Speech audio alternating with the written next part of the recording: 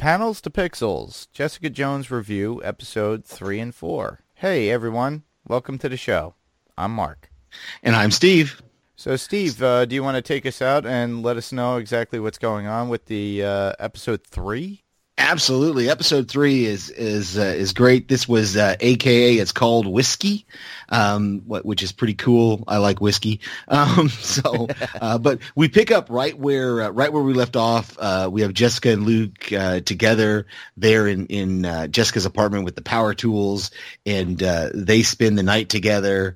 And then we see Jessica, she keeps investigating and she's looking for Kilgrave and she's trying to figure out this way to kill him. She knows about the anesthesia, and so she's kind of looking for hospitals that have that. And then she goes to Jerry, her lawyer friend, and she wants Jessica to testify and help the girl that shot her parents there in Jessica's building. And this is one of those episodes where we learn a whole lot of secrets. A lot of things are revealed, and I'm betting that when we get into our top 5, we're gonna see that. Trish interviews Hope from prison, and then she draws Kilgrave's wrath, and we finally see Kilgrave. For the first time, we actually get a full shot of who that is, and we see this impeccably dressed British man. David Tennant, thank you. Jessica confronts him, but he gets away, and there's this big fight, and I've got some stuff about that in my top 5, that last fight between Jessica and that house full of Kilgrave-controlled people. All right, well, let's start our top 5. And then there's the matter of your bill. All right, everybody, my top 5, or my first of my top 5, which would be 5, is Jessica using her drug-addicted neighbor Malcolm to get the drug that she needed for Kilgrave. So that was an interesting turn of events. You know, she goes into the hospital and uses Malcolm because he's so drug-riddled, and she pushes him into one of the nurses carrying all the drugs and everything, kind of, you know, she was there to help a friend and just pushes him, making it look like he's so drug-riddled that he just pushed himself onto somebody. And she uses that excuse to sneak in to get whatever drugs that, you know, she needed to get to Kilgrave. Yeah, and I hadn't thought about it, but when we get to episode 4, there's a really important thing that ties in with that as well that I think is kind of interesting when I saw that as your number 5. That's why I wanted... So I want us to try to remember when we get to episode 4 to talk about that, because there's a very, very important revelation comes out about that. Yes. My number 5 was the conversation that Jessica and Luke have when they're eating food there after their marathon exercise session, where they talk about superpowered people, and she asks like if he knows anybody who's got superpowers, and he's like, no, I haven't met anybody, or something like that, or he talks about and it's really cool because you can see that they're trying to get they don't want to infringe on any copyright stuff, because we're going to see this in other episodes as well. Is he said the big green guy and his crew or something like that, talking about Hulk, you know, but not wanting to say Hulk because they don't want to infringe on that copyright. Actually, no, Marvel is overseeing everything. But what they try to allude to with Netflix is that they still own that copyright. Mm-hmm. But they try to kind of separate it from the movies at this point. Yeah, I just thought it was really interesting because later, and like I said, in there's another episode where Jessica refers to another Avenger, but she doesn't say his name. She doesn't say who he is. She just kind of says something about him, and we all know who she's talking about. Yeah. But she doesn't. So I just found that interesting that Netflix was doing that, whether it was for copyright issues or just for story purposes. But it was pretty cool because I just didn't think that if you're talking about the Avengers that you would go straight to Hulk. But I guess you would, because he kind of did take center stage in that. Yeah. That battle. So yeah, okay. He did. But also to add to that, they mention them as gifted, kind of like what they did with Scarlet Witch and Quicksilver. Right. And in the movies, because at that time, Marvel didn't have the license from what Fox. Mm-hmm. I gotta get it right. It's Fox that owns everything from X-Men, which is notated as being mutants. So now that Fox that property is being owned by Marvel and Disney at that. Right. They are able to use that mutant name if they wanted to. But Well, at this point in this show, because it came out like 3 years ago, almost. I was going to 3 say, years ago. yeah, because this is 2015. This was before all those deals, or 2016, whatever it was, when this show was originally aired. All those deals hadn't been struck yet, so they were all still separate entities. Yes. At that time. So that's what I was getting at. It seemed kind of interesting the way they kind of talked around those things. So Yeah. So now they're all gifted, and according to this storyline. So if you hear anything that says gifted, it's basically anybody with powers. Doesn't necessarily mean mutant, but it is. Well, and just like they ask each other, like he says, how did yours happen? And I think all she said was like a lab accident, or she says an accident, something like that. And then he says a lab accident, or like we get the idea. Experiment, something like. We get the idea though that the two of them, the powers, they derive their powers not from like genetics. They were somehow exposed to something that gave them their powers. So exactly, that's gonna be an interesting story to find out if we ever do get that. I think, because her powers are very interesting to me because they're not. It's just it's different. It's I don't think I've seen a superhero quite with her kind of abilities. Yeah, because and like one of my top fives is actually that idea that she can be hurt. We do see her get punched and she bleeds. We see her get shot. She can be hurt. It just takes a whole lot to hurt her. And so, but we know she's really strong, so she has this extra strength. And when he asks her if she can fly, she says, "Well, I can jump." And then the landing is tough, or something like that. Yeah. So I thought that was kind of an interesting twist on the whole idea of how would you start to learn the limits of your power. And like, Luke Cage he's got strength, but he's also got this invulnerability about him as well, which is kind of cool. Yeah, his skin is tough. Yeah.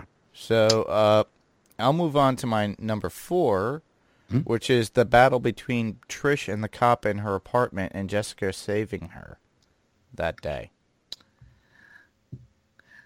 There was a little, when I watched it for the second time, I kind of realized, and I think that the first time I watched it, I didn't key in on this, but she arrives like it's very Deus Ex Machina, the way Jessica arrives there right at the moment when she's needed. It's almost like she was watching through the window for the exact, okay, now, because, and plus the fact that she was all the way across town, or she was away, and she hears Trish on the phone and gets the idea that she's being attacked. And so, again, I'm sure that was that part of that jumping ability that got her there quickly. But just that kind of, it took me out of it a little bit when Jessica showed up kind of there right at the last second. But Trish was holding her own pretty good for a while. That Krav Maga, it paid off for her. So I enjoyed that. It's showing a woman kicking ass. Yeah, and that was really good, and that kind of goes right into my number 4, which is Trish and Jessica. Jessica sees the bruises and thinks maybe somebody is doing this to, or Jessica thinks somebody's doing this to Trish, and that's when Trish admits to her that she's doing this Krav Maga, and we learn a little bit more about her and Jessica's relationship, but not really, because all we know is that Jessica had her own room. So that would indicate to me roommates, not necessarily something like I thought of the last episode, something romantic. It's really more of they were just kind of roommates. And but we also get a lot of things, start to learn some things about Trish. And I might be muddling up the 2 episodes in my head here, but we do learn, it may be episode 4, that we actually learn that Trish used to be a TV star. She's now a radio star, but something happened that pushed her out of TV and into radio. So I really like that Trish and their relationship, the two of them, because it's almost a familial, like a family type relationship, like that they're sisters, but they haven't made any indication that they're sisters. So yes, yeah. Well, for those listeners that are out there and have not watched the series, ignore it. Well, and bear with us. And again, for those that are listening, we are watching 2 episodes at a time. So this particular podcast is about episodes 3 and 4. But when we give our top 5s, we're gonna split them up just so that Mark and I can kind of hopefully keep our psyche in line. Exactly. And I think I've kind of meshed a couple of episodes. I think I've kind of meshed episodes 3 and 4 there with Trish's and Jessica's relationship. So. I think I did that with 2 and 3, but I'm pretty sure a lot of our listeners at this point have already watched the show and they just want to hear people's opinions about it, which exactly. is what we're doing. So, all right. The cool thing about that, though, is what you were talking about when Trish shows Jessica what she's been doing and learning Krav Maga. She shows her area where she trains, and also that room where she could just her private room, so that way she could get away from anything that's villainous, anybody that's trying to get to her. Yeah, the fact that she has a safe room, and Jessica is aware of the safe room in there. Like she doesn't, like she tells her, well, if anybody comes, you go to your safe room. And that was another interesting thing that's in the next episode, actually, I think, when she comes out of the safe room and lets Jessica into the apartment. So I'm not going to go there yet. Yeah, well, I'll move on to my number 3. Yeah. So my number 3 would be Jessica following the cop with Trish's tracker after planting it on the cop and finally see Kilgrave.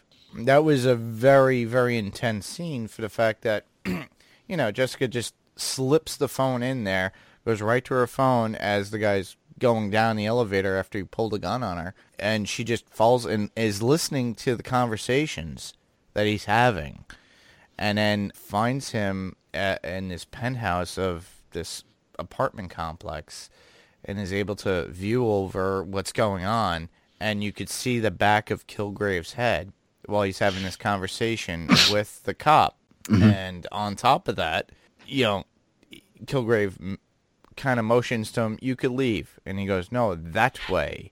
And he points him towards the balcony, meaning that he wants the cop to go over. Now, that is very intense, and then Jessica tries to stop him several times. And at that point, Kilgrave is aware that Jessica is there, and you see his face. So that was kind of a poignant moment for the fact that when she's staring at him, Kilgrave points and waves that the cop is still walking to the balcony to fall to his death. Yeah, because he knows her so well. He knows, he doesn't know that she's there when he tells the cop to commit suicide. But once he sees her, he knows that she is not going to stop. She's not going to let that cop jump off the building. Exactly. And so he's able to use that moment because he's planted that suggestion, and the cop has got to, which we find out at the very end of the episode, the cop has got to fulfill his suggestion in order for it to be true. Yeah, to run it's got to sort of run its course. And that's why I was kind of surprised that he just took Jessica's word for it. And that he had killed Trish, and he did kind of check her vitals, and I guess because she had given her the anesthesia, it was enough for him to believe, and so that broke the suggestion of needing to kill Trish. So yeah, that's an interesting, that played into one of mine as well, because that was one of my questions was about that. But yeah, I like that whole thing, and I didn't. The one thing I didn't get about that place that Kilgrave was in is was that the same house that we saw him go into at the end of the other episode where he had the kid go in the closet and the one child said she had to go to the bathroom and he said, well, just go in the closet. I don't know if it's the same house or if it's a different house, but that kind of plays into the next episode as well. Some of those kind of things. Yeah, we'll move on to that at that point. Yeah. So I think when I get down to for my number 3, it's really just the secrets that we learned in this episode. We learned that the woman in the photo in Luke's apartment is his dead wife.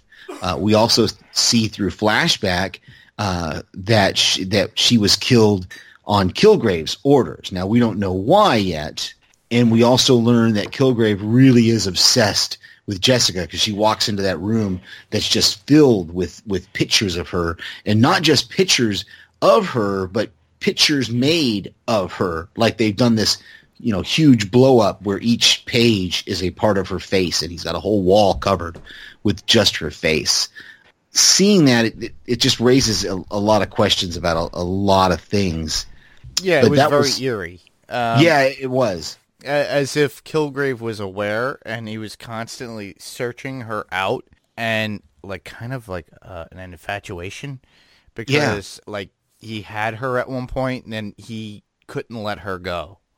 Yeah, I think we are to your number 2. My Go number ahead. 2.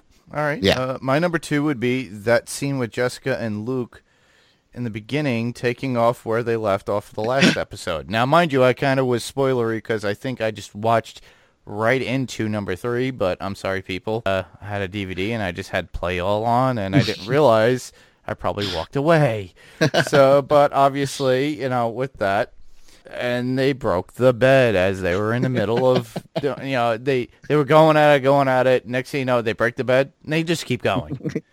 And honestly, that was a very interesting scene, but obviously they have a lot of stamina, both of them. Yeah.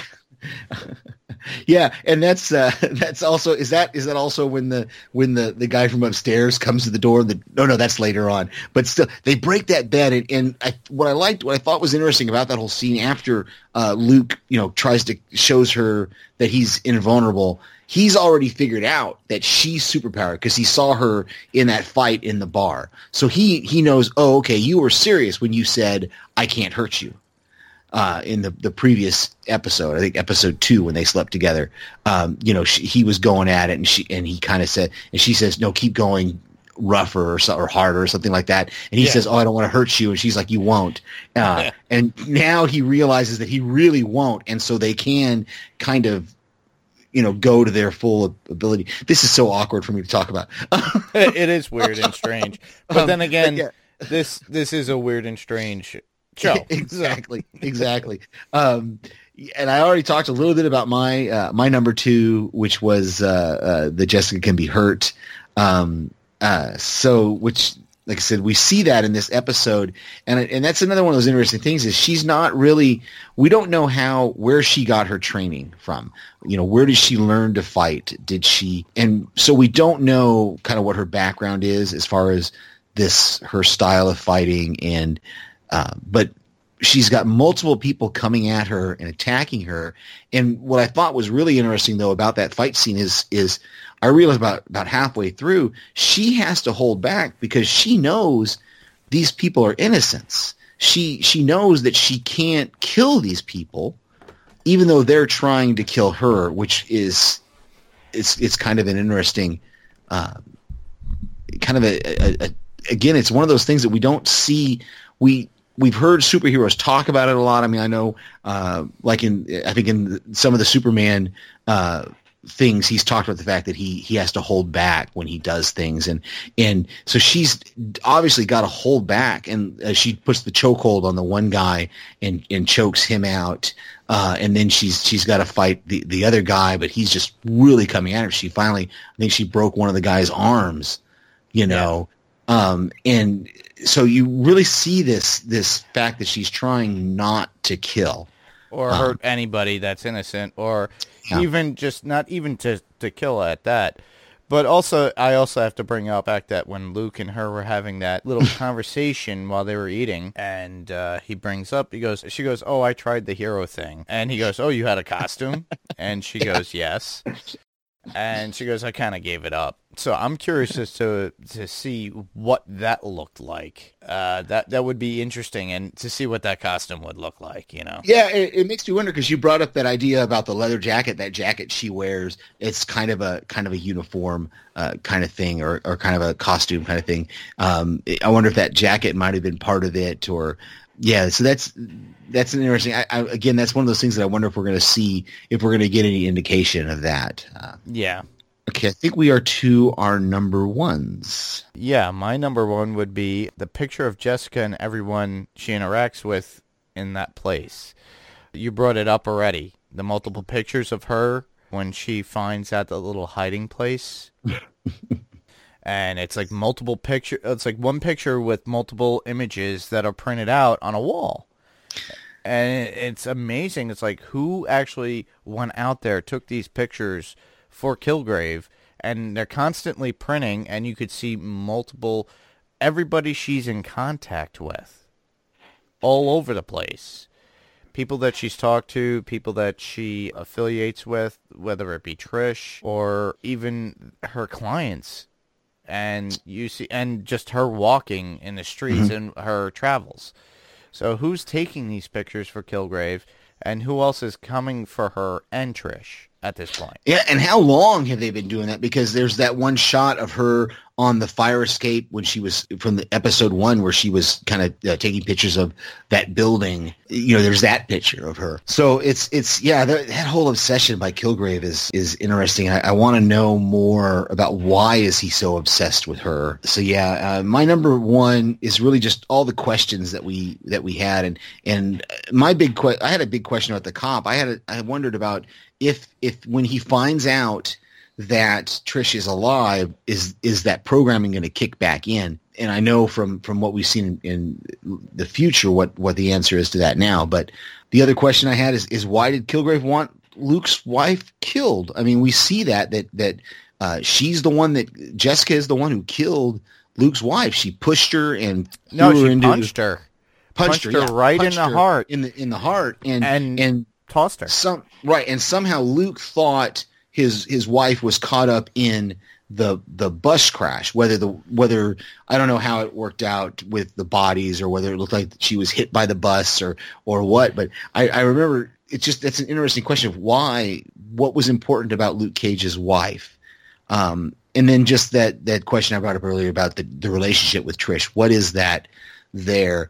There's got to be something, and even Trish kind of alluded to the fact that she tells Jessica, I can't have you fighting my battles for me anymore, or something like that, when she was talking about learning the Krav Maga. Yeah. So, I had a few quotes that I thought were really kind of funny, and we've already talked about a couple of them.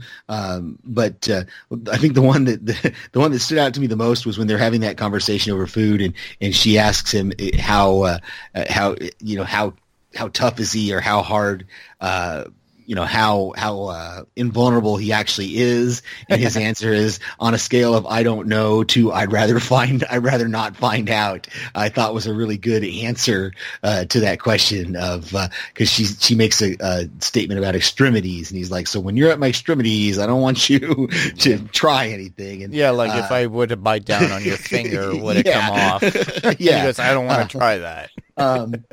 When she talks to, and we find out later, and I didn't put this in my previous notes, but in the episode notes, but when she does go to one of the hospitals before the whole thing with Malcolm, she goes to one of the hospitals, and we finally see again Jerry's ex-wife or wife, or the wife who she's going through the divorce with, and she wants to get that drug from her.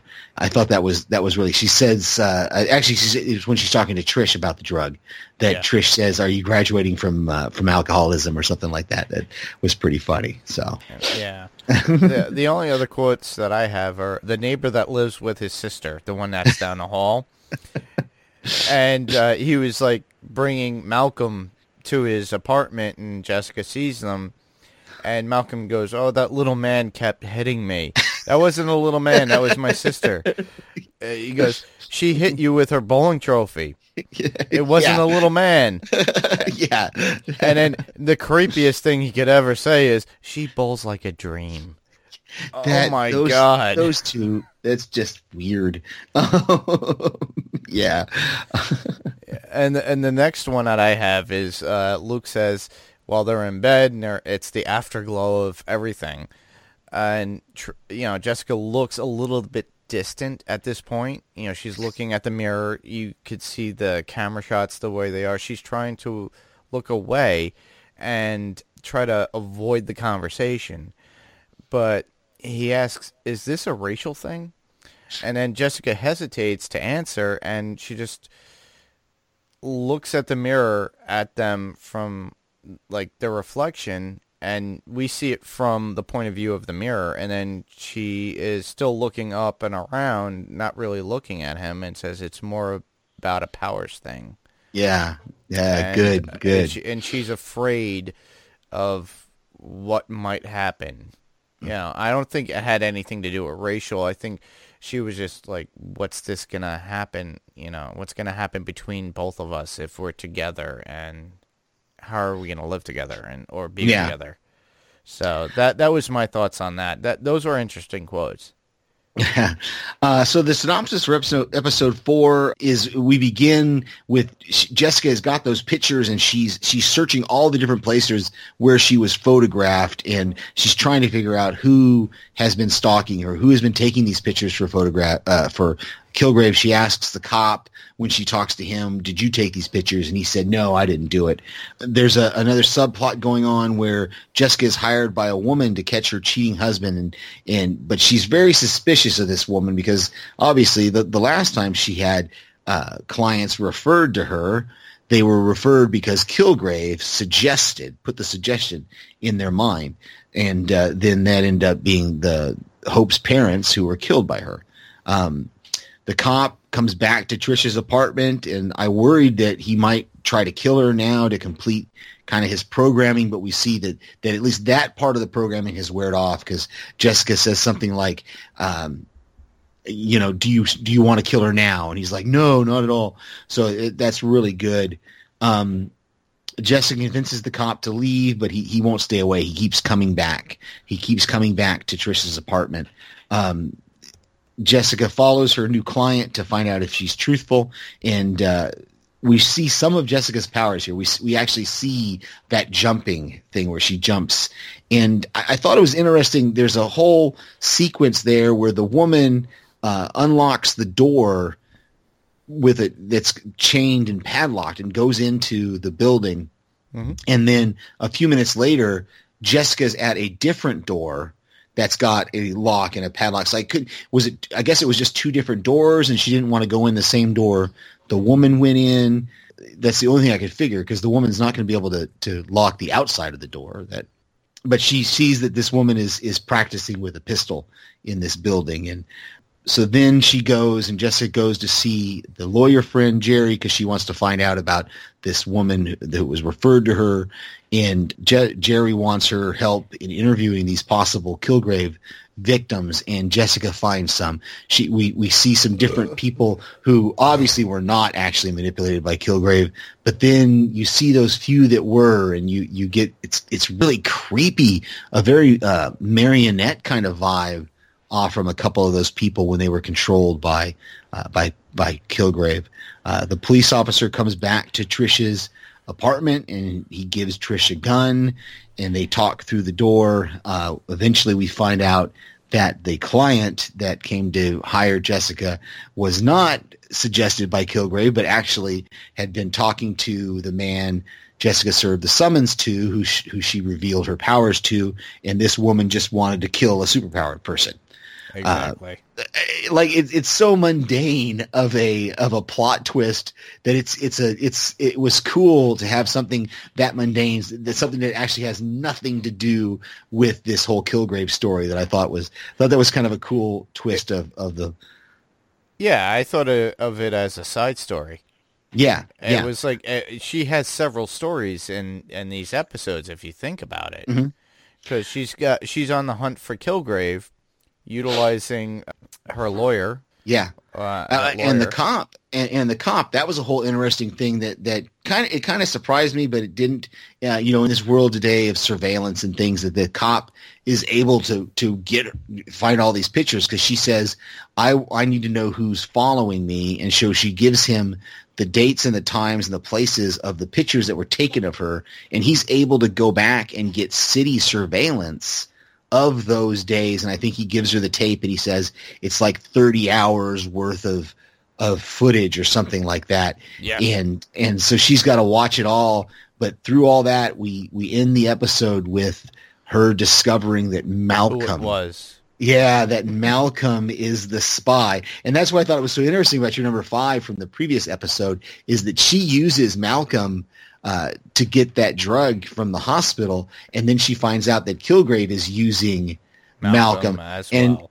and I wonder if that's going to come later on, if we're going to see her deal with that thought that she's manipulating people, maybe Just not the way that Kilgrave Yeah. is in some Yeah. respect, to get what she wants. exactly, not Very much not the with way a Kilgrave superpower. does with insinuation or just a suggestion.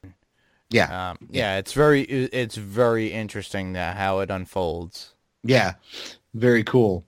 I forgot to mention the name of this episode also was AKA 99 Friends. Yeah, we'll get back to that when we Get our talk top about 5. that. Yeah. So, Why don't you go ahead and give us your number 5 for this episode? my number 5 for episode 4 would be Trish in her safe room and the cops showing up. Comical in a sense that the cop thinks, he killed Trish, and Jessica relieving him with the truth that Trish was alive. And then Trish showing up, speaking through the door, he's seeing her, and he just continues to try, and then, to talk to Trish, and then Jessica just breaking everything down to him in a conversation, and pretty much cluing him in and what's going on, and her trying to get more information out of the cop, because she goes, I've been there before. You've done something wrong because due to this suggestion, you don't know and you want to know, and he thinks he killed you, and Trish couldn't understand that. Yeah, and I think I really liked I like that you bring that up, because I hadn't thought of the fact that it's almost the opposite now, that the cop has now fixated on protecting Trish, on wanting to help her and wanting to help Jessica, wanting to get Kilgrave, and Jessica's trying to push him away, going, no, you can't help. Yes. We learned a lot. I don't know if I have this anywhere in my other notes. We learned a lot about Kilgrave's powers in this episode as well, because that's one of the reasons why she says she's following Audrey, the wife, is because she says it only lasts for like 12 hours. So if I can follow her for 12 hours and she doesn't see Kilgrave, then I'll know she's not controlled by him. So I thought that was interesting. Yeah. My number 5 was Jessica notes that there are no pictures of Luke in the group of her. So in all those surveillance pictures, there's nothing of Luke, but yet she knows that Kilgrave had her kill Luke's wife. So whatever it was that Kilgrave had against him, it wasn't against Luke, it was against Luke's wife. Because once Luke's wife was killed, he didn't care anymore. So there's no pictures of her with Luke, which I thought was kind of interesting, because you'd think those would be there, but obviously that's something that Kilgrave doesn't care about. Yes. That would lead to my number 4. Yes. And Jessica scaling a space between two buildings. If you look at it, it's a very small, narrow space between two buildings to crawl up 4 levels and watch Audrey, who hired her. It basically shows Jessica and what her powers are through feats of strength. You talked about her jumping. We haven't really seen much of that. Here and there we have. Mm-hmm. And now we see, this is, all we do is see her, but you see her looking down and she's scrunched between two buildings. Yeah, I didn't pick up on that. I didn't pick up on that it was a tight space she was jumping into, but that's really good. It's amazing. It's like it has to show that she is not fearful of heights in some respect. She was fearful of when, the cop was ready to jump off the roof, but, she would have had to protect herself in some way if she fell just the same. But maybe she's not as durable as Luke is. But she's able to crawl up there. Yeah, and it makes me wonder how she saved the cop. What did he jump off the building and she jumped up and caught him and then landed with him? No. Did she jump with him? No. She landed down. He was there. Every time he was trying to go, she would just go and grab him every time and pull him back. That last time, because remember, he jumps off the building. Mm-hmm. I can't remember who's in episode 3 or 4, but that last time he lands in the garbage. They land in the garbage because she has to complete the programming. And so she says, okay, see, you've done it. You've jumped off the building. You've completed your programming. Like the programming from Kilgrave wasn't to die. The programming was to leave via jumping off the building. And so she had to let him jump off the building. Yes, but I think she staged that. Okay. Maybe. Oh, I see what you're saying. She could have just grabbed him, jumped with him, and then landed. I see what you're saying. And then told him that he jumped off the building. Okay, that makes sense. That actually makes more sense then. Yeah. Yeah. Think like Boondock Saints when they fall off the building and they're jumping and they land on the person or whatever and in the garbage. No, I got you now. I understand. Yeah. Either way, it's pretty impressive. So. My number 4 is I was typing these up and I realized how dense I am. It took me 4 episodes to realize I just got it, that she named her private investigation firm is called Alias Investigations, and every episode is named AKA something, which is alias something. Also known as. Thank another, you. Yeah. Right. Which I don't know why it took me 4 episodes to go, oh, Alias Investigations, a.k.a. I get it. I mean, I was going into all sorts of weird things like that J.J. Abrams show with Jennifer Garner and everything going, Alias, where is she getting this Alias Investigations from? Is Jessica Jones not her real name? Is she? I don't know. Yeah, it's also known as. Yeah, exactly. All right, so that will lead me to my number 2, which would be the little girl telling Jessica that Patsy Walker is safe. For now, how Kilgrave manipulated that kid, and Jessica saying that she is sorry that it was happening to her. She goes on this whole dialogue with the kid, and knowing that Kilgrave is using her as a vessel to, give her this information about what's going on with this person who hired her. And this kid's all the expletives out of this kid's mouth is amazing. And at the very end, she snaps out of it because she finished what was suggested to her, what she was told to do. And then the mother coming over and grabbing her and please don't talk to my daughter. Yeah. I was helping her. Exactly. That leads me to my number 3. I think I love the return of the voiceover. I never got to say my 3 though. You skipped over your 3. It's your fault. How did I? You skipped your number 3. I don't know, because the document. Maybe you went down on the document. Oh, I did. So my number 3. You can do your number 3 here in a second. My number 3 is the return of the voiceover, which I love, and we kind of talked about this in the first couple episodes. I think where I asked you or off pod maybe I asked you if the voiceover is throughout the series, and I like that because it reminds us that this is primarily a detective show, and I love those old detective 80s TV shows with Magnum PI and I think Murder, She Wrote. She did a voiceover occasionally for it, and just I like the version of Blade Runner that has the voiceover. I know Harrison Ford has gone on record saying he didn't like it, but whatever. Ridley Scott didn't like it. I like the one with the voiceover. It just gives you that noir feel, that Humphrey Bogart, Maltese Falcon, kind of feel of the episode. So I like that return of the voiceover. Okay, everybody. So my number 3 was my number 2. So now my number 2 will be my number 3 that I had before. So that's what happens in podcastings. We're only human, and we do make mistakes. So with this, I'm going to give you, I'm not superpowered, and I cannot foresee the future. So I look like Professor X, but I'm not Professor X. My number 2, which would be my original number 3, which is the interviews with Jessica that she does with to find Kilgrave. Everyone has stories. You brought this up before, Steve. Mm-hmm. Everyone has stories that are funny. They're interesting. Some were there, some were not. And you could tell, and I think Jessica could tell exactly which ones were true and which ones were false. Yeah, that was an interesting thing, and you're right. There were some that were funny. There were some, but there was a couple that were really sad. The one with the dad who lost his wife and custody of his child because Kilgrave wanted a chauffeur.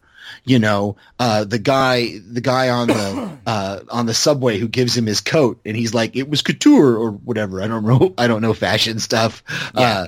But did you notice? And they didn't really talk about it much or focus on it, but the woman who played the cello, she had bandages on at least one of her hands. Yes. And I wondered if it was kind of like, you remember there was an X-Men movie where Phoenix, Jean Grey, tells someone, walk until your feet bleed. Yes. And I wonder if he told her... No, that was in Wolverine. Wolverine. Okay, Wolverine. You're right. Not an X-Men movie. But regardless, it made me wonder if Kilgrave told her when she made that mistake, told her to play until your fingers bleed. Exactly. Because she had those bandages on her hands. And I just felt so sad for her. The woman who said she couldn't stop smiling, that Kilgrave wouldn't let her not smile. Yeah. And I just thought, how tough would that be to just walk around always smiling? And you're not the Joker. Yeah, that's a good one. I like that. Yeah. That brings us to my number 2, which we kind of talked a little bit already about him, is the cop, Simpson. Yes. I like him, and he kind of gave us a little bit of his background when he was talking to Jessica. He said something about that he was special forces or special operations for several years, and so we get the idea that he wants to protect people. He wants to have a life that means something, and we saw that in The Punisher. When military guys, the former military guys and stuff were talking about it, about wanting to have a life that means something. And so I really liked that whole idea of him, and I hope we get to see some more of this guy, because he's a good character. I hope he becomes one of those characters that they can filter through the other Netflix shows even, because he just seems like a really cool kind of character. He seems down to earth and actually normal, because he is a human. He's not gifted in any way. He's well written, and you could tell just by the acting of the actor that he's portraying somebody who is sympathetic when he realizes he was at fault of his unknowing, his own undoing. He couldn't do, those things in his real life. And he was trying to make a right out of a wrong that he wasn't responsible for. Just like when he ran to Trish's apartment, and then Trish was being very confrontational, but Jessica was understanding because she was under those influences. Right. But and in his case, he's just normal. He doesn't have superpowers or anything. He's just a law enforcement person. So yeah. He's Frank Castle without the sociopathology. yeah, he has a conscience, is what we're trying to state, people. So that would bring me to my number 1, and my number 1 would be Will and Will, which is the cop. The cop, right? I'm sorry. looking up looking up who that actor is because I want to know. Yeah, his name is Will, the police officer, and Trish bonding behind a door. Will winds up giving her a gun. She is a little bit steadfast in saying, "Hey, I'm not gonna open the door. Leave it at the box at the, at the door." And then she quickly opens up while she's on the floor, pulls it in, opens it up, and finds a revolver. There's a .38 in there, and he goes, "I just wanted you to feel safe." She asks if it's legal. He goes, "No." Yeah. And then they have an intense conversation over generality of things. And will there be a romance? Maybe. I have a funny feeling because they're bonding. They both feel like they were both used in some way or attacked, and they feel vulnerable. So maybe they will come together. And then there's the final scene when she sees who is delivering the pictures to Kilgrave. That would be Jessica. Mm-hmm. And then we find out it's Malcolm.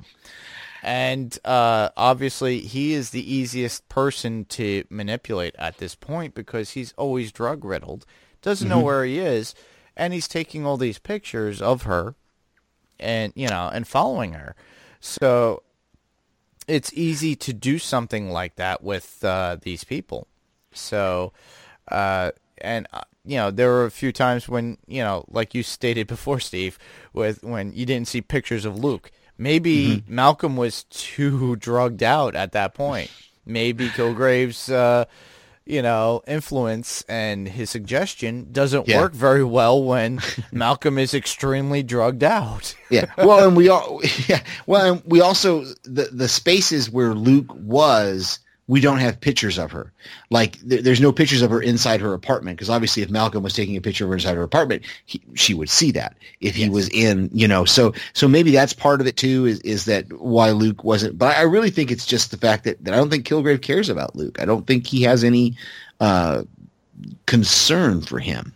No. So, but it's going to be interesting to see how that plays out. And that goes kind of right into my number one, which was that support group, those people that you talked about, because if she hadn't gone there, even though she tells the cop she's not going to go, if she hadn't gone to that meeting, she wouldn't have met the guy who chauffeured Kilgrave around and wouldn't have found out that the person Kilgrave was meeting with wore a blue striped scarf. Exactly. And as soon as she heard that blue striped scarf, she recognized it as Malcolm's. And then she went back to the surveillance tapes, and then she sees Malcolm following her around. So it all kind of, we get that all kind of intertwining together. Whereas the last episode had kind of a subplot that didn't have anything to do with the main story. This one, we have a subplot that kind of plays right into the main story. So that's kind of an interesting way for the writers to do that.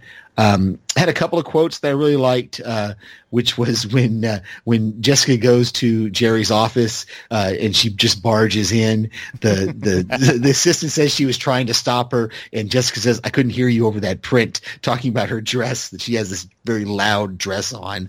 I thought that was pretty cool. Again, when she's talking about the different people and what that have been affected by Kilgrave, that's what it is. When she's talking to Jerry's ex-wife, the doctor gives her a prescription for antidepressants. No. It was an antipsychotic. Antipsychotic. Thank you. Antipsychotic. And you're a paragon of mental health. Exactly. I really thought that was, and that's so then again, and when she's talking to the cop, she tries to get him to go to the meeting, and he's obviously not going to go, and she's like, "Yeah, I'm not into it either." It's a very, very spiteful kind of way.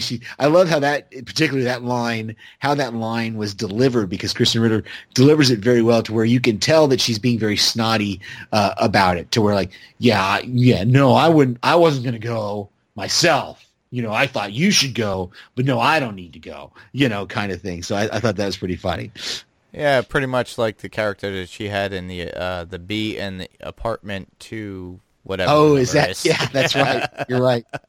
That was like a callbacks, people. So Kristen Ritter was in a comedic show about 4 years ago, maybe. And it only lasted maybe one season total. And it had James Van Der Beek and a pretty blonde in it. Yeah. And she was always the bee in it. Yeah. So, but I equated it to that, and I was like, oh, that's a good callback. I like that. So, I have one couple here. So I believe it's Jessica, and it's a commentary that she has as she's looking at, or no, she actually states it when she's looking at the surveillance cameras that Will gave her over those hours. And she goes, now I know how it feels to be watched, seeing everyone's private moments. You know, it's kind of a point of perspective where that's all that she does for what she does for her own business. And now she is the subject of being watched. Yeah, she's been doing the watching, but people are watching her as well. Yeah. And then when she meets up with Audrey and she is tracking the ex-husband, as it were, who is cheating on Audrey, and she's listening in, and she hears the echo of the voice from the phone through the door, and you hear, and she busts in, and they have this whole discussion, and it goes into what you were speaking about earlier about how it was all about Audrey trying to stop somebody who is gifted. Yeah. Because of something that happened. And then Jessica turns around after beating them up and saying, cases like this remind me why I'm single. Yeah. There was a funny moment in that fight where after the wife shoots her and says, oh, you can be shot. And she had told the husband to get her on the plastic. And Jessica grabs the plastic and she pulls it and it trips the wife up and she falls flat on her back. It's a very comedic kind of moment. She pulls that plastic out and they fall. I thought it was that was a pretty funny moment. So yeah, which leads us to our talk of the episode as a whole and in general, this particular episode, and it leads into that same scene for me. I love the determination of Jessica trying to get down to things with her investigations. The one with the girl in the prison, her own with Trish with Kilgrave coming after them, and then the woman who hired her, which is Audrey, and the outcome. And her last statement to her, which you brought it up earlier, was, yes, I have 99 friends, 99 gifted people. I had to laugh my ass off on that. I'm sorry, people, but you know that Jessica does not know 99 gifted people that have all this, all these powers. So it's her sarcastic wit coming into play just to invoke some sort of fear in this woman to leave me the hell alone. Yeah.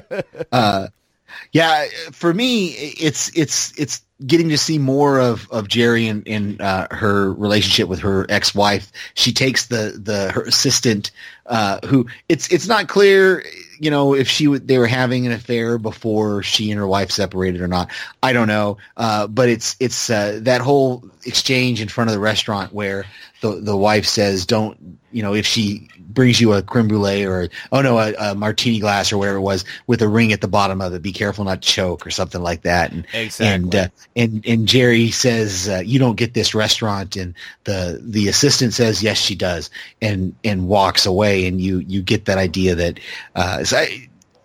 as interesting as it is, I want to see some more of that. But at the same time, it's just an interesting to see that kind of relationship play out. We don't see a lot of that on TV. We see a lot of those relationships that are just happy-go-lucky and they're great and everything is fine. We very rarely see the bad. We very rarely see that those homosexual relationships have the same problems that heterosexual relationships. Have. Yeah, exactly. They're all having the same issues and the same problems. So I thought that was kind of interesting to see how the series is going to take that as a whole. And then I already talked about some more of mine of what I want to see more of. I want to know what Kilgrave, why did he want Luke Cage's wife dead? Why she knows something. That's must have what I got out of it. Yeah, something, but it just, it's just interesting to see all that. So. Yeah, mind you, listeners, this is a rewatch, and it's been a long time since I rewatched this show. You're talking 3 years since I watched this show. Steve's watching it for the first time. Yeah. which is awesome. I also wanted to point out, Steve, with that interaction with what's her name, Hargrave, and her assistant, and meeting her ex. Oh yeah, yeah. She mentioned her ex, who is the doctor, states that, oh, this is where she proposed to me. Yeah. And it was like, that is such a, oh my God, that, and to show how calloused and cold that the lawyer is. Yeah. Oh my she's God. Bringing, Exactly. She's bringing this assistant to the same spot. Yeah. And I think I put a note in the wrong space here. But one of the other ones I wanted to talk about was that when she does have that conversation, when Jerry and Jessica have that conversation about the people in the support group, and Jessica says that, you know, she's set them up with an appointment to go to all meet together, and Jerry says, well, you should go with them, and then Jessica hits the glass. Breaks it. that Carrie Ann Moss just does a great job, I felt, of selling the worry and the concern on her, that you can see that they have a special relationship as well. They have it's deeper than a friendship between the two of them. Concerned mother. More than anything, almost, yeah. That it's very. I'm really enjoying this show, and I've said this before, because coming from a military background, for me, it's non-blood relationships that I always find fascinating, because that's all I have had almost all my life, because I've been spread out from my family so much. So when I see these TV shows and things that show those relationships really well, I like that, to see that people, that it's not just blood. And there's a line that I quote often. It's from the TV show Supernatural, where it's early in the series, but there's a line when one of the characters says to one of the main protagonists, he says, "Family's more than blood." Yeah, and I really just like that idea of that family. It's not just the blood, and so we can see that. So I like shows and episodes that show that. So I kind of figured this would spark your interest in a little bit. Yeah. In my perspective, in my life, it's a bit of both. Family is always family, and friends are always friends, and those friends who are close to you, they're pretty much our family. Yeah. And I've had a bit about that with friends who have passed recently, and you have to be there for them when they pass, or at the time when they're about to pass. So I've gone through that, and it's letting them know towards the end out there. So if you have friends out there that are kind of like family, or you feel that special bond, be there with them, please. Absolutely. So, but let's move on to our comic talk. I didn't have it. Like I said, I placed my note in the wrong spot. I have not had a chance. I have not had a chance to read Oblivion Song number 2 yet. It's sitting on my coffee table. It's sitting on my coffee table with the Despicable Deadpool comics that I haven't been able to read yet. I'm horrible. I've got to make up. This is probably tomorrow will be my day to catch up on reading comics. Well, this is my weekend to catch up on a lot of things, including comics, everybody. Yeah. So I have a 4-day weekend. Thank goodness. I get to see Infinity War. Nice. But this past weekend, I was working, but I had a break, and my local comic shop was nearby where I was working, so we took our lunch break, and we went to my comic shop, the person that was helping me out, my job, and I picked up Action Comics issue 1000. Now, mind you, there were many variants of this particular issue, and Jerry Ordwell was at the comic shop. Cave Oh, wow. Comics in Newtown, Connecticut, which is near Sandy Hook, so it's right around the corner. And I got a picture with Jerry, and I'll post it if you people would like to see it. It's of me holding up, it's a kind of a blank cover with the Action Comics 1000, which is a variant, and Jerry had drew the Superman S, and to Mark, thank you, and signed to Jerry Ordwell. And I got all the other comics signed as well. Nice. It's amazing. You know, it's a milestone for a comic to go 1,000 issues from the time it was printed all the way till now. So, you know, the first issue till now, it's 1,000 complete. And there's another one that's coming up soon. Wow. Pat at Cave Comics in Newtown mentioned it, and I'm sure he'll bring it up to me again. And Action Comics it's a DC. This is a DC comic, Correct. and this is the same run. So it's never like with Marvel. They've had several. I want the people who are listening to understand how important this is, because your Marvel comics, even the ones that are in the 200s and the 300s, they've had separate runs where they've stopped production for a little while and then come back to it. And Uncanny X-Men has been stopped and restarted a few times, and has different. And Marvel now has they've got Golden Age Marvel and Old Man this, and there's all these different ones. So the significance of Action Comics being the same title that's been running consistently for 1,000 issues is pretty significant. Yeah, exactly. And to me, I had to be there for that pinnacle moment. Pat had purchased more comics because they sold out within a day, literally. So Wow. he put in another order, which is all first run. And I came in on Saturday, and to my amazement, on Thursday when I showed up, they didn't have any left. And the nice gentleman that was there that works for him, he stated, he goes, Mark, sorry, they're gone. He goes, Pat ordered more. There'll be more here on Saturday, so if you're going to be here for the signing. I was working that day, and I was like, oh, man, I don't want to miss out. So I had a job in the morning. It took most of the morning. We wound up finishing up because the client had to leave fast. And then we took our lunch. We screwed it over to Cave Comics in Newtown, Connecticut. And I got there right at the right time. And I scooped up all the comics that I wanted. He signed for me all the action ones, and then he did The Death of Superman, because actually Jerry drew in that actual issue, as well as Crisis on Infinite Earths, but I didn't do that. I should have gotten that one from my brother. I'm a bad brother. But Jerry is very nice. I got to speak to him a little bit. Jerry's always there on Wednesdays on Comic Book Day. So if I happen to be there on a Wednesday and I happen to bump into him, I might ask him to actually sit in and maybe do a little interview about him, if possible. Because apparently he is, not only is he a comic book artist, I'm not sure if he's retired, but he did do work in this Action Comics 1000, so he has a bunch of panels in it. So my recommendations, because we are Panels to Pixels, go out there, purchase it, get it.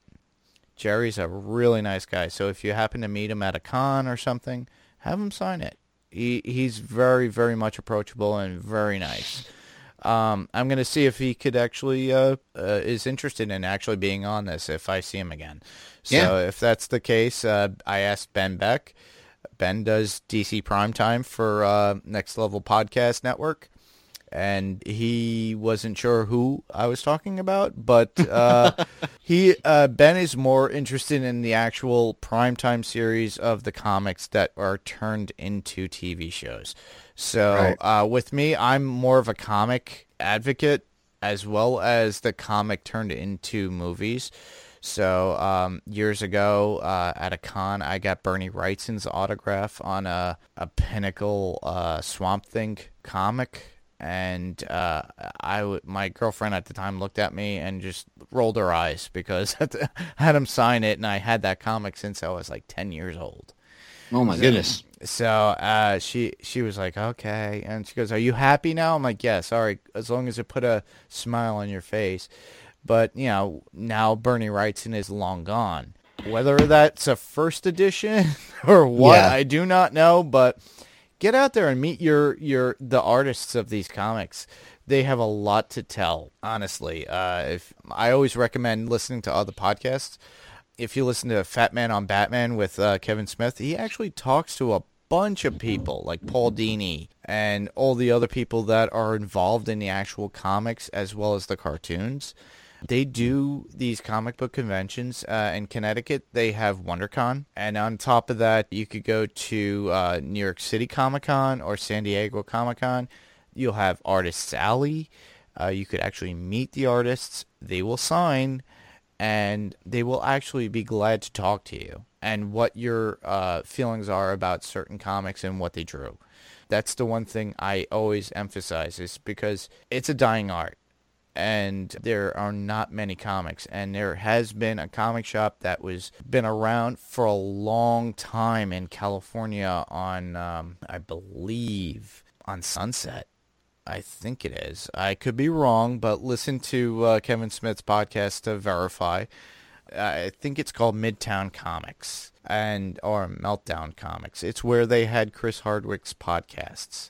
That's Meltdown, yeah, Meltdown Comics. All right, so I'm corrected. So Meltdown Comics. So they closed that down after so many years based on the rent and everything that is for the upkeep of those places.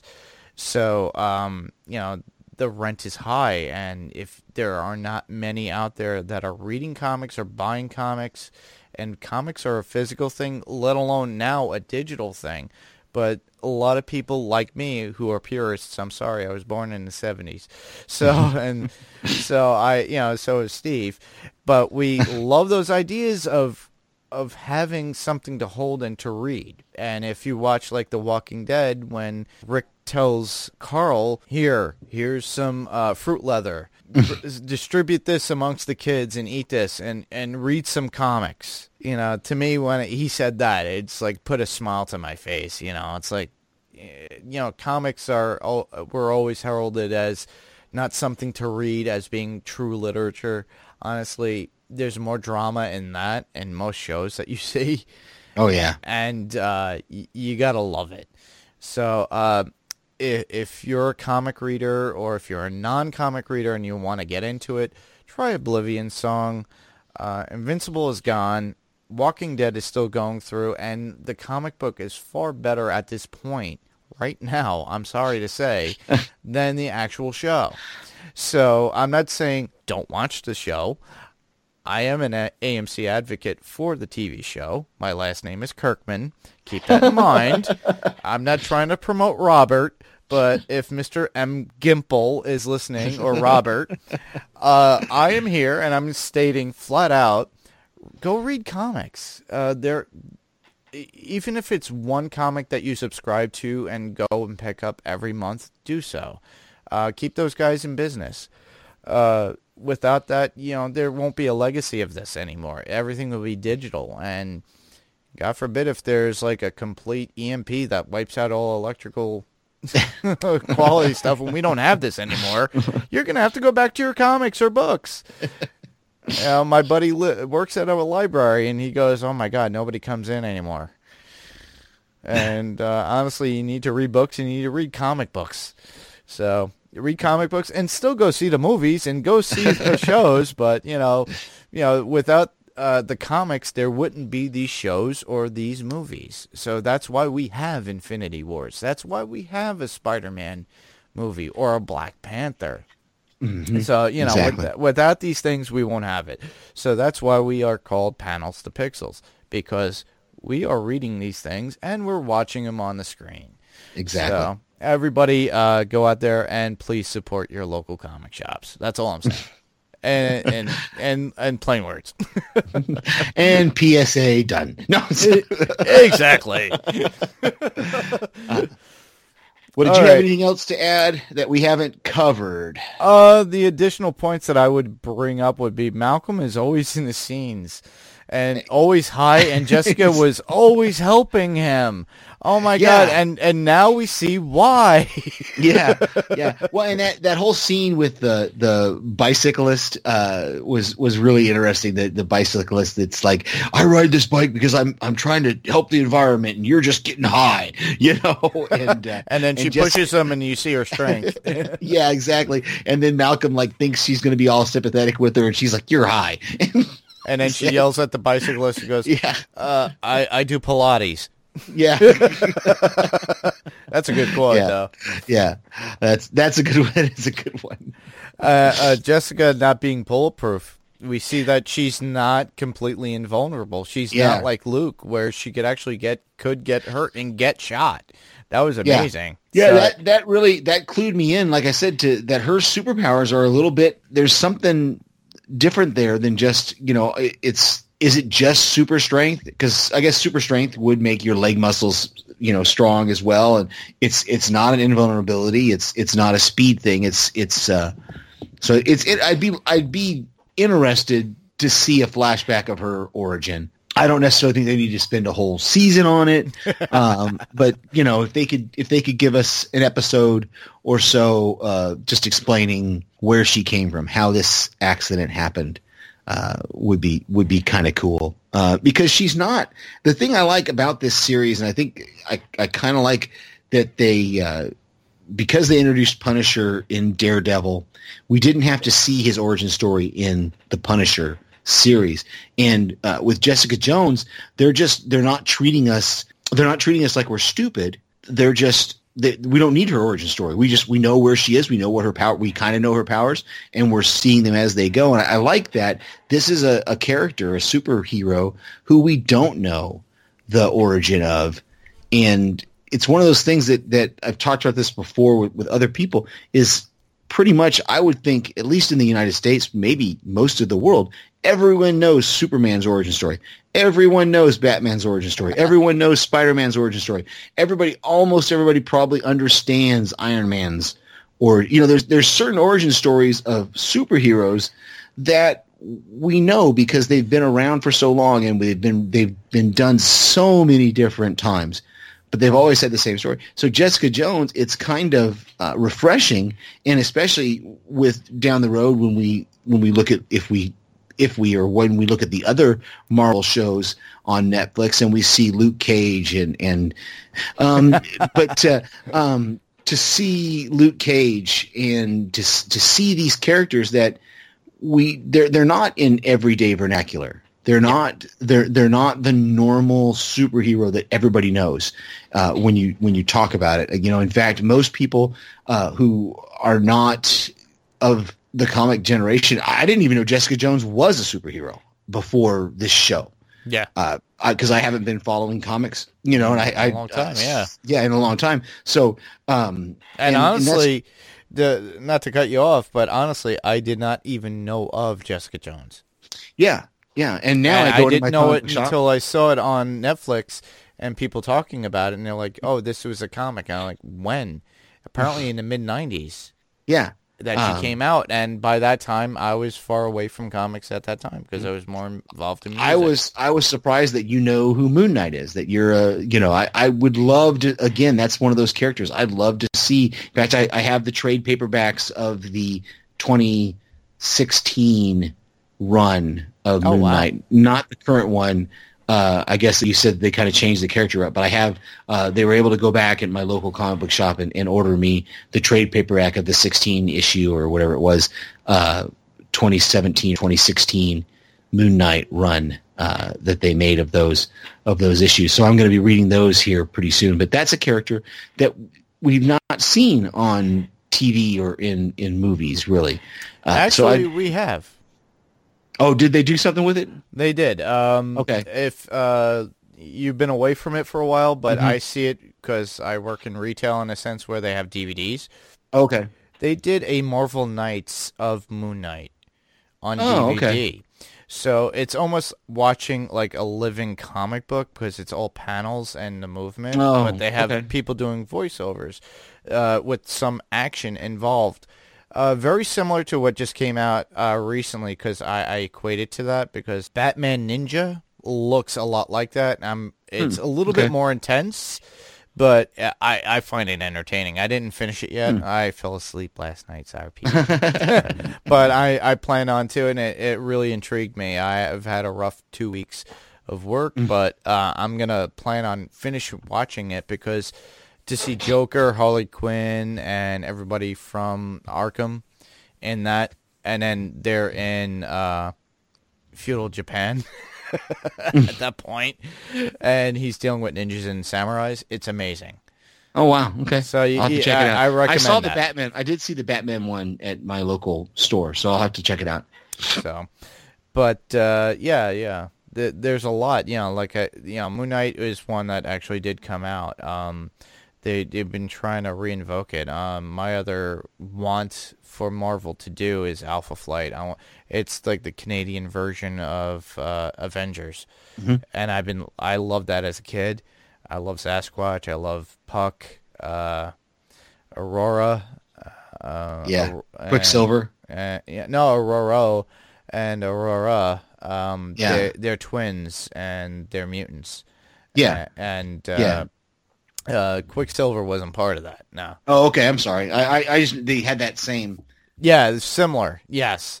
Right. But okay. no, different characters. But Yeah. they actually mention about Alpha Flight, Beta Flight, and Delta Flight in the comics. That's the guy I was thinking of. The what do they call him? Captain Britain or Captain whatever. Yes.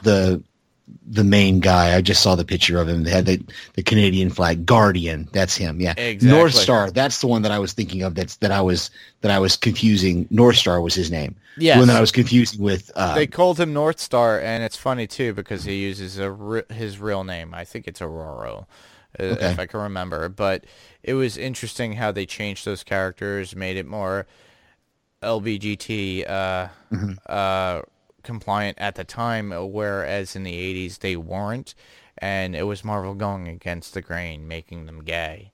Yeah, and I do remember that. Yeah, and to me that was very interesting for its time because it was so controversial. Now it's okay, which is fine because you have a Spider-Man who's gay, and I love that idea. It's like, you know, it's not Peter Parker, but regardless, it's somebody who's different in the Spider-Verse. And also, I don't know if I dropped it on the Facebook page, but Venom did come out as far as a trailer, and I suggest everybody go see it. It looks good. Yeah. So with that, we're going to leave you guys because there's so much we could talk about, but we're not going to go on for 2 hours. So with that, to submit your feedback, you could submit your theories and feedback. Go to our Facebook group, which would be www.facebook.com/panels2pixels. Or you could email us at panels2pixels1@gmail.com. Now, there's been a bit confusion on our Facebook page. There is a Panels to Pixels YouTube out there. We are not them. Thank you for those who are supporting, even though I've corrected you. But we are two different entities as far as what we're doing. Apparently, I came up with this, and it's an original podcast named that. Apparently, there wasn't another like that one. So, but I do support those guys on YouTube because I've looked at some of their stuff, and it's awesome. But thank you guys for listening in, and thank the YouTube guys who are Panels to Pixels for adding some stuff. And those people who are fans of that adding to stuff to our Facebook page. And go ahead and keep tagging them. Keep tagging us with their stuff. That's okay. Yeah, if you want to tag us to YouTube, that would be awesome as well.